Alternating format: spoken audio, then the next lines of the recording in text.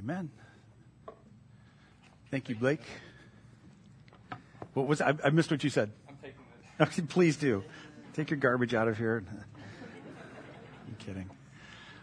Listen, before we actually jump into this, I'm sure you guys are aware of what happened up in Kentucky and regions around there yesterday. I just thought it'd be good for us to pray for them. We certainly know what it's like to go through something like that, not with such a stunning loss of life. So let's just take a moment here to pray for the people, especially in Kentucky. Father, we just pray for all of those who are affected by these storms. And we certainly know what it's like, Lord, to be at the mercy of the winds when they come.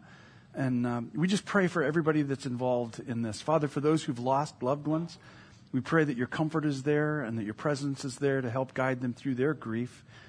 But we pray for all of those who've survived and are trying to rebuild and put things back together. We just ask you, Lord, to provide the proper help that's necessary. Give them the stamina and the strength. Just let your grace be in the midst of all of this. Lord, we saw how people all came together after the storm we faced. We know that will happen there, but we just pray that your presence is in the midst of it. Move our hearts, Lord. Help us to be aware and obedient if we see or recognize ways or areas in which we can be of help. But Lord, we just ask you to watch over the people there and comfort and help them and sustain them. We pray in Jesus' name. Amen. Amen. And last week, we I think at the end of the service, I'm just trying to remember when we did it, but we prayed for Chris Rittman, who, his wife, Kim Rittman, you know her. He was going through a very serious surgery, came through it really well. Everything's going well. He's recovering at home, doing great. And so we're grateful to the Lord for what he did on that. So still has a, convalescence in front of him, so we'll just continue to keep him in prayer. But so we're going to get into our message this morning. The neighborhood that I live in has a Facebook group. Any of you guys have a Facebook group for your neighborhood? Yeah, we got one. Actually, Amanda started from our church here, started our Facebook group.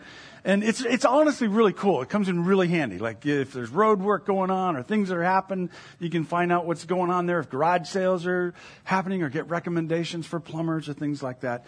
But as with everything online, it also becomes a place for people to vent or complain. And the monitors do a great job of trying to keep that, police that from being something that gets out of hand. But one time, and I'm pretty sure it was around the 4th of July, a person got on the Facebook group and started complaining about their neighbor who was setting off fireworks at about 11 o'clock at night, well past when everybody else had been setting off their fireworks. And the usual complaints were there, I got to get up early and my kids and the dogs are freaking out and blah, blah, blah. And it was pretty terse. I mean, it was a really terse post about that. And almost immediately, there was a response from the neighbor who was shooting the fireworks, apologizing, and went on to explain that he had bought those fireworks months before for his kids to be able to, set off with him. And he had to, because of the worker shortages, he had to work a double that day. And he wasn't able to get off in a timely manner to be able to get with his kids and shoot them off when everybody else was. And so he hoped that they would understand. And of course, the original poster immediately backed off and apologized as well, just saying, I didn't realize, because it was clear at that point that this wasn't just a bunch of, aimless racket going on or whatever. This was an important celebration that was lovingly keeping a promise to children. And that explanation helped to offset the discomfort with the whole thing. The motives became clear in that. And that's similar to what's going to be happening in our text this morning as we continue in our study of the Gospel of Luke. If you have a Bible with you and if you'd like to follow along, you'll go to Luke chapter 15, please. Last week we finished up chapter 14. Janelle did a great job of tackling a really tough text there where Jesus was telling us to count the cost of following him.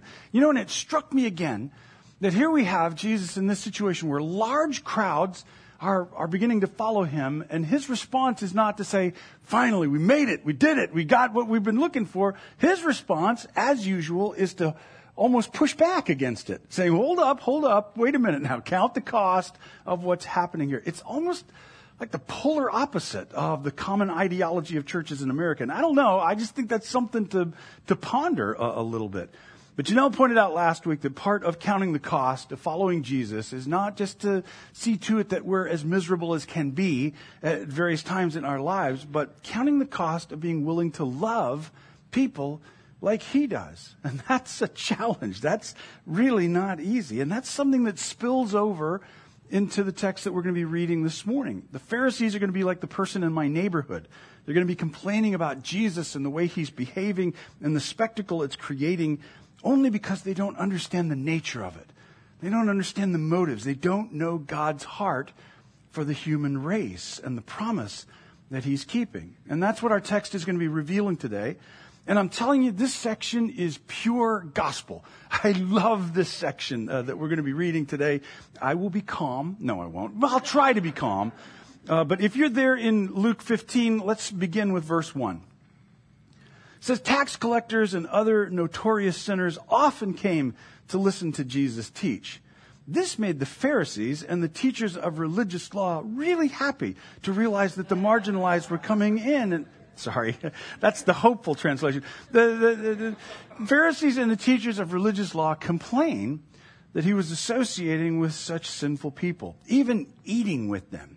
Okay, so we'll stop there for a second. This is a very familiar, repeated pattern that we're seeing. We've seen all through the Gospels, right? And remember, tax collectors were representative of the worst kind of sinner in that context. Not just because, nobody likes paying taxes. But it was more than that. They were considered to be traitors to the nation of Israel. They collaborated with Rome or with Herod, and that made them unfaithful to their Jewish heritage and the laws of Moses. Unfaithful, in essence, then, to God in the minds of the religious leaders. And not saying that they were wrong about that. These guys were collaborating with Rome. They were doing things improperly. They were doing things that put other people at risk, and it was harming people. So they weren't incorrect in their assumptions about where these people were in their lives, but there was something wrong in the way they were responding to this. So the tax collectors were part of a group of people the religious leaders wrote off because they didn't adhere to the standards of purity that had been established. But there was something about Jesus that was attracting them, which I think is interesting. He wasn't repulsive to them. There was something about him that made them all come near. And that, even to the point where he's eating with them, and that infuriated the religious leaders. And part of this is because in the ancient world, to share a meal together was a declaration of acceptance. Because to eat together, you're both eating the same things. And so the same things are becoming a part of each person's body. You're connecting to each other that way. And this sort of willingness to share life that way with people considered to be sinners was unthinkable in the mindset of those who were adhering to the religion at that time. But there's something really important being revealed here. It says in verse 1 that these sinners come to do what? If you have it there in front of you. Well, we got it up there on the screen. Coming near to Jesus for what? To listen to Jesus. Like the opposite of what the religious leaders are doing at this time. And this gets said a lot in the Bible, both the Old Testament and the New Testament. But the truth is that God is accepting of anyone who comes with a willingness to listen, a willingness to hear him. Not those who get their lives together first and then come to him, but those who come to listen and allow themselves to be reshaped by what it is that they hear. But the religious leaders, they weren't listening at all. They felt they had it figured out already. And it turned out that what they had figured out was just the limited box of their own assumptions. They simply had a religious position to defend. And the whole thing ended up being a dead end. But for those coming to listen, the possibilities are wide open. All the many ways in which God can redeem and restore and provide life for us the way he intended life to be. In Luke's gospel, Jesus is a non-discriminating eater. He eats a lot in Luke's gospel. If our image of Jesus was only from what Luke said, he'd weigh like 300 pounds because he's always eating indiscriminately as well. He eats with the riffraff and he eats with the respectable. Remember just last chapter, he was eating dinner at a Pharisee's house, a respected leader. So it's another reminder there. It's not like we're redefining the categories. It's that God doesn't seem to care about all the boundaries we create for each other, all of the different ways in which we divide up. In fact, Jesus comes and tears down the distinctions between respectable and non-respectable. And this has always been a problem for people who are motivated by religion in and of itself, because religious boundaries can only thrive when we've categorized and divided people into their proper places. When we can look at someone and sum them up with a few words, then religion can thrive. There's the good guys, which, the good guys are the persons making up the categories and those who agree with them. And then the bad guys are those who are unlike them and disagree with the categories. And it all makes it, those are the markers that establish social and religious thinking. You can, like I said, well, he's a liberal, well, she's a conservative. It's all these different ways in which we'll divide each other up. And Jesus comes along and says, yeah, you know what? Sorry, everyone is in need of God's grace. These distinctions really make no difference at all. It messes up everything, and it makes the boundary makers mad. It gets them upset. And listen, this is just the way it's always been. It started with Jesus. Jesus was getting people upset with him all the time because he wouldn't establish nice, respectable boundaries.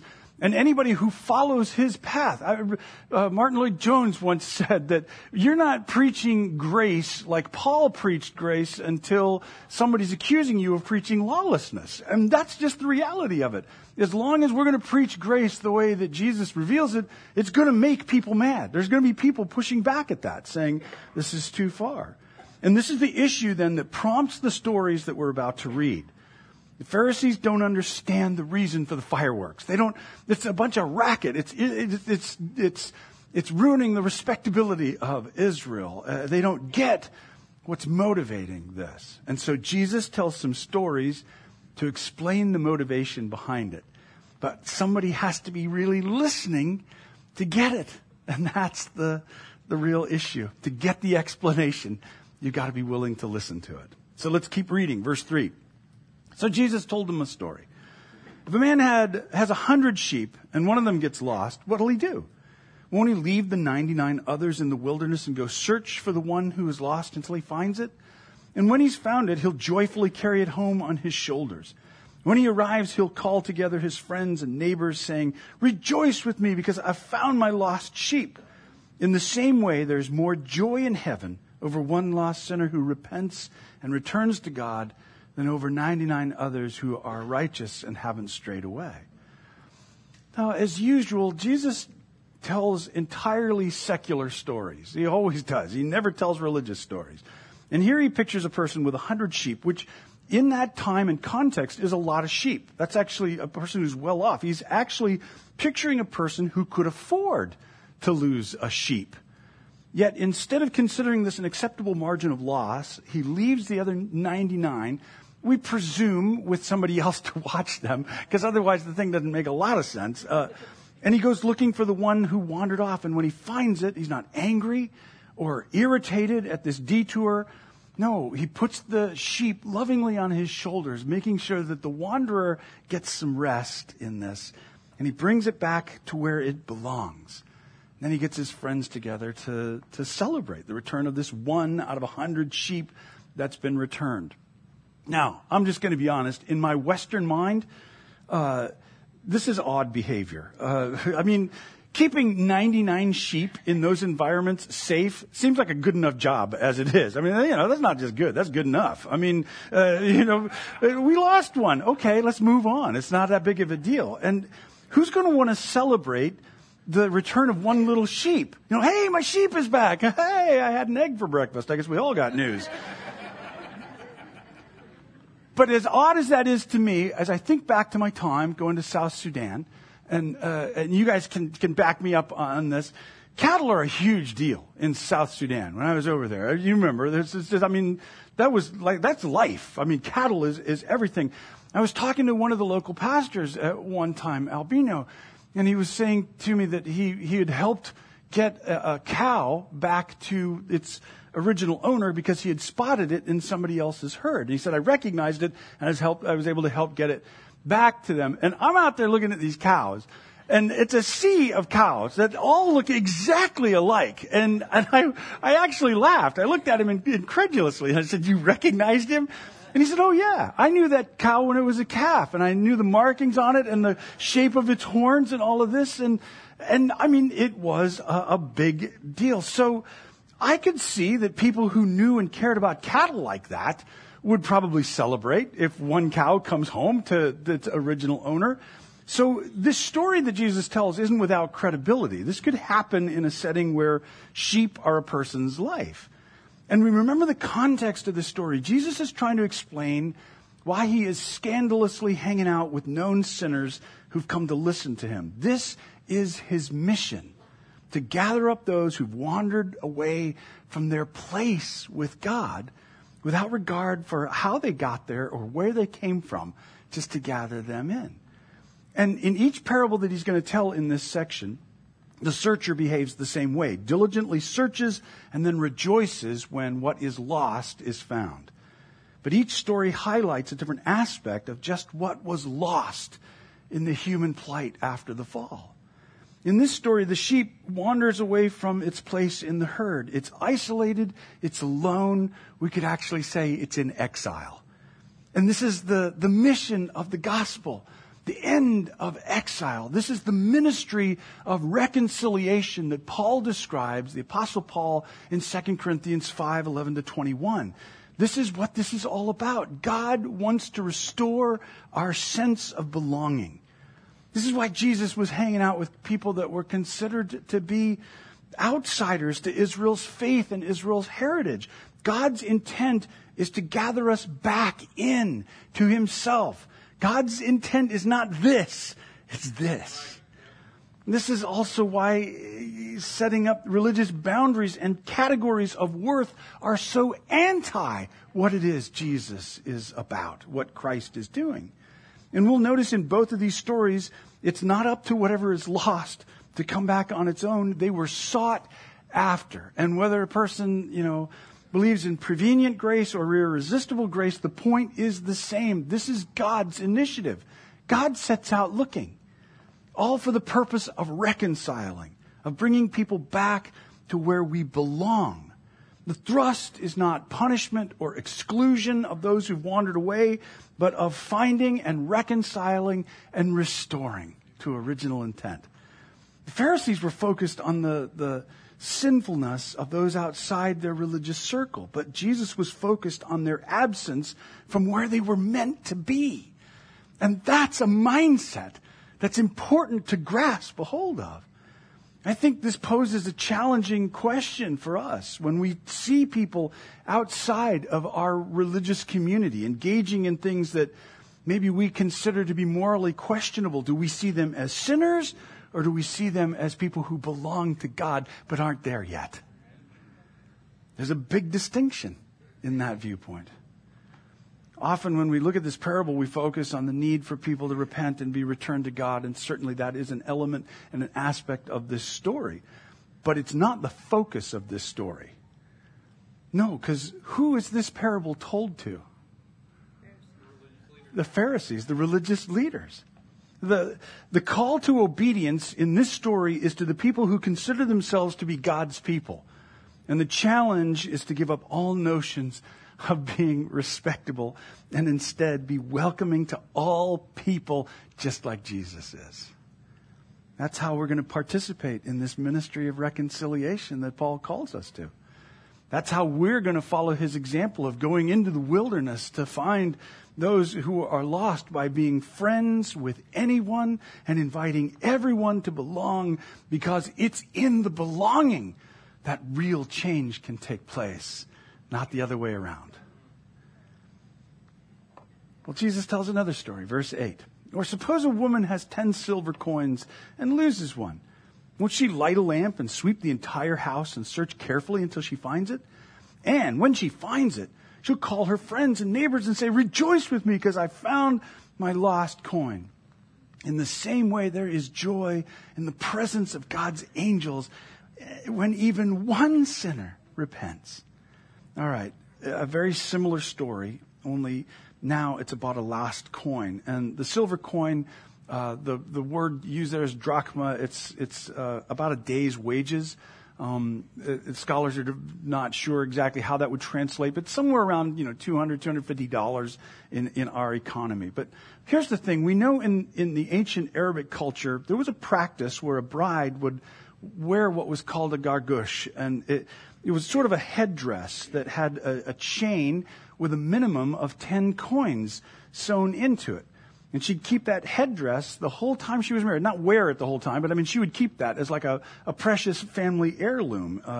And so to lose one of those coins, if this is what he's talking about, well, that would be like a family crisis at that point.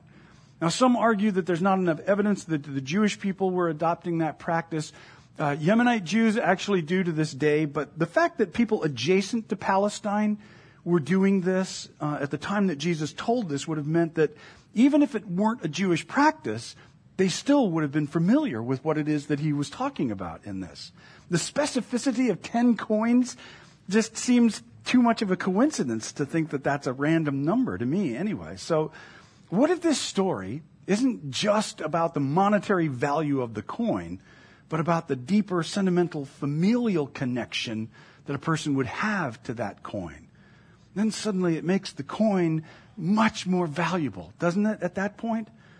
I remember one Thanksgiving at our house, we had a glass, a crystal bowl that had been passed down to Robbie from her grandmother, and her dad happened to be there. And when we were trying to get the bowl down from the cupboard, it slipped out of hands and it fell on the ground and it shattered into a million pieces.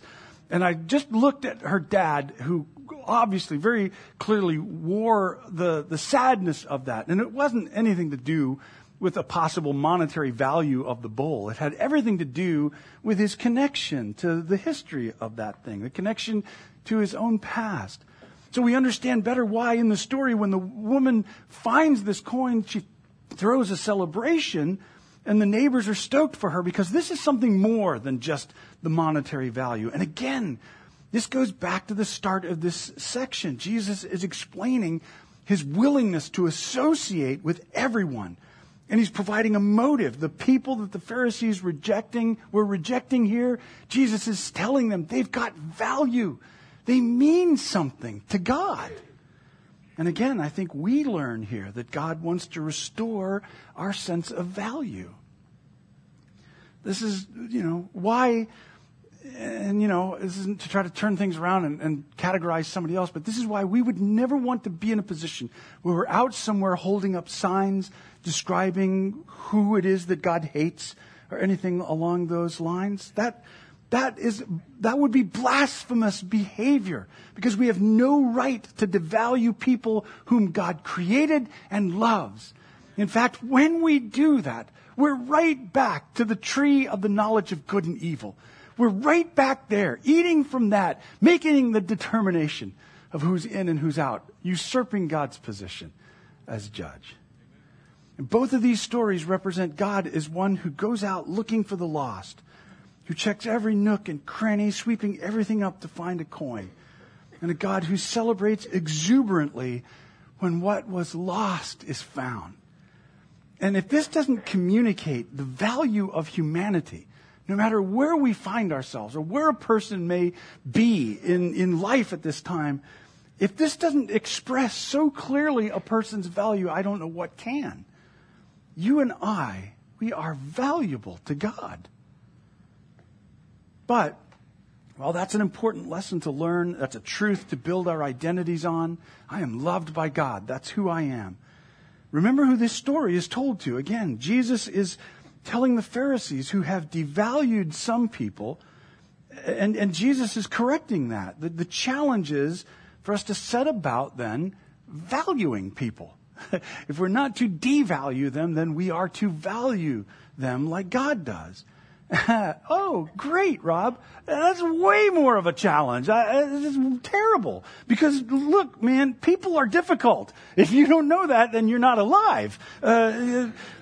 But from God's side, we're his beautiful difficulty. We're who he loves. You know, way back in 1994, sociologist Elijah Anderson warned the United States about our culture. A growing American cultural trend, he said, is that the extent to which one person can raise himself up depends on his ability to put another person down. And this was way before the rise of social media. But we've certainly seen it snowball into a cultural norm, the casual way that we'll insult others, to the phenomena of cancel culture. All of this has the cumulative effect of devaluing our fellow human being. And it is the opposite of God's ways, the opposite of how he works. Never once, you'll notice that, never once in the Gospels will we ever see Jesus disassociate himself from someone because he doesn't like them. We never once see Jesus withdraw from another person in order to protect his own reputation or his own testimony. And of course, this is a challenge to us. The question that poses to us is, who are we tempted to cancel? Whose value will we disregard because they look or think or behave or vote or whatever differently than we do? Can we remember? And this is the challenge. It's always the challenge. It's not just for us as 21st century Americans. It's the challenge for the human race. Can we remember what God had to overlook then and even now in drawing us to him? Can we remember the grace that first drew us to him and what that meant to us when it comes to how we interact with or treat our fellow human being? I've told my story here a lot of times, and I hope you'll indulge me and let me tell it one more time. And that's making it sound like this is the last time I'm going to tell it, and I can't make that promise because it just doesn't seem to be true. But when I left the crazy church, and when I talk about the crazy church, I'm talking about I was part of, in my formative years as a Christian, part of a very legalistic, charismatic, hurtful church. If you've listened to the Mars Hill podcast, like multiply that by 10, and this is what we were involved in. And when I left that, I was exhausted. I mean, I intentionally retreated from God, and I felt so lost. I was done. I was toast. I had been so regulated by religious rules that I no longer had the energy to keep. And so I just gave up altogether. Now, that's not to say that I was living some massively immoral lifestyle. I wasn't cheating on my wife or doing anything. It's just that I gave up trying to make God happy. I just gave up trying to pursue those things that I felt like he was requiring of me. I just went to work and I sat around and I watched TV and I drank beer and I wasn't reading a Bible and I wasn't praying. I wasn't doing any of the things that I was told I had to do in order to please God. And I just knew I was failing God. I knew that it was being stored up and he was getting upset about all of this and that any minute now he was going to crush me for what it was that I was failing to do because I wasn't living up to his standards. And so during that time, Robbie and I, we kept looking for churches. That was more Robbie's impetus than mine. I was very half-hearted in that whole thing. I was limping around from church to church and, yeah, what are you going to do to me? And each place that we'd go, you know, I'd had this same old struggle going on there. And one time we were at a church and the worship service like was really dynamic. The people around us were just really, you know, they were into it and I just was like a desert on the inside. I was looking at everybody and a couple things going on. I was kind of mad at them because, you know, how do they keep the rules so well or how are they doing this? But I was also just, you know, the fact that I was so dead inside just reinforced that sense of condemnation. Like, I'm making things way worse now. Boy, if I thought I was going to get it before, I'm really going to get it. And so there was this little prayer. I had this one little anemic prayer that I would pray over and over again like a mantra. And I would just say, God, don't give up on me. Like, I'm not where I need to be. I don't know what to do. I don't know how to get there. I'm exhausted. Just don't give up on me. Maybe I can get around to keeping the rules at some point, but don't give up on me till then. And so I'm in this service and that's going on in my head. And I had this experience. And And here's the thing. Look, this is my experience, so you can take it or leave it. You don't have to believe me. There's no requirements here. You can write it off as my own, twisted psyche or emotional breakdown or whatever. But I believe that this happened. This was real to me, and it changed things for me. But in the midst of all of that, it was as though Jesus were suddenly in front of me.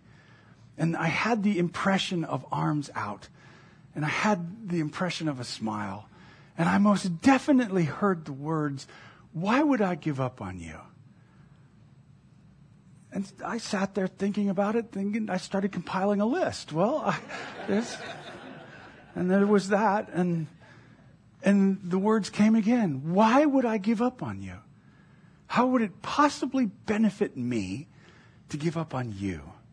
I paid a great price for you, and I love you. And that was it. That was the extent of it. But I'm telling you, in that moment, all of my paradigms were destroyed at that point. I realized God didn't want me for what I could do for him. God wanted me because he loves me. God loves me. He loves you. That's what this is all about. That's what this is all about. You belong with him. We've belonged with him all along. We just didn't know it. We were just lost and wandering. But he loves us, and he wants us with him. We're valuable. That experience, I'm telling you, was over 30 years ago. I have never gotten over it. I barely brushed against the abyss of his grace and love, and it reshaped me. It altered me. I've never gotten over it. Because he values me, I want to be a better human being. Because he values me, I want to value others like he does. Do I do it well? No, not often. Do I always treat people with the kind of love that I've been shown? I sure don't. But it's my goal. That's the thing. That's the driving force of this journey of following Jesus. I want to be who he intended me to be. I want to be like him and love like he does. That's the heart of God's kingdom. That's the revelation of it all. Our true worth in the eyes of our Creator, who would go to the lengths that he went to bring us back where we belong. Why? Because we're valuable to him. That's something that will change our lives if we'll grasp it. That's something that can change the world. So let's take this insight to heart. Let's allow God to begin breaking down the categories that we develop for our fellow human beings. And listen, that's just the air we breathe in this fallen world. That's just, we do this because this is what everybody does. It's the norm. It's the way it goes. But that's the whole thing about the kingdom. It comes in to turn all that stuff upside down, to show us there's a better way to be human. Let's embrace this good news of belonging, and let's accept that we're valued by God, and then let's show that to others by valuing them. Right on? All right, very cool. Will you stand with me, please? Father, we thank you so much for this revelation of your love. Where would we be without it? I'm constantly coming back to you with Peter's words. Where would I go? Where would I go if I left you? What am I going to find out there that has the words of eternal life like you have, that can make me aware of the meaning and the purpose of this life, like what you've provided here? We thank you for this good news, Lord God. And I pray for each one of us, Lord, that we will embrace the challenge, that we'll come to listen to you, which means that we'll repent. It means we'll turn away from the life we were pursuing to pursue life as you've revealed it. I pray, Father, that as we've become those people, that we continue on in this pattern of grace, ever drawing in and ever encouraging reconciliation from our fellow human being to the God who created us, who loves us and values us like you do. Father, I just pray that every person leaves here with that sense, that knowledge of your great love for us. How could we ever get over it, Lord? How could we ever get over it? Let it shake us and shape us, Father. I pray in Jesus' name. Amen. Amen.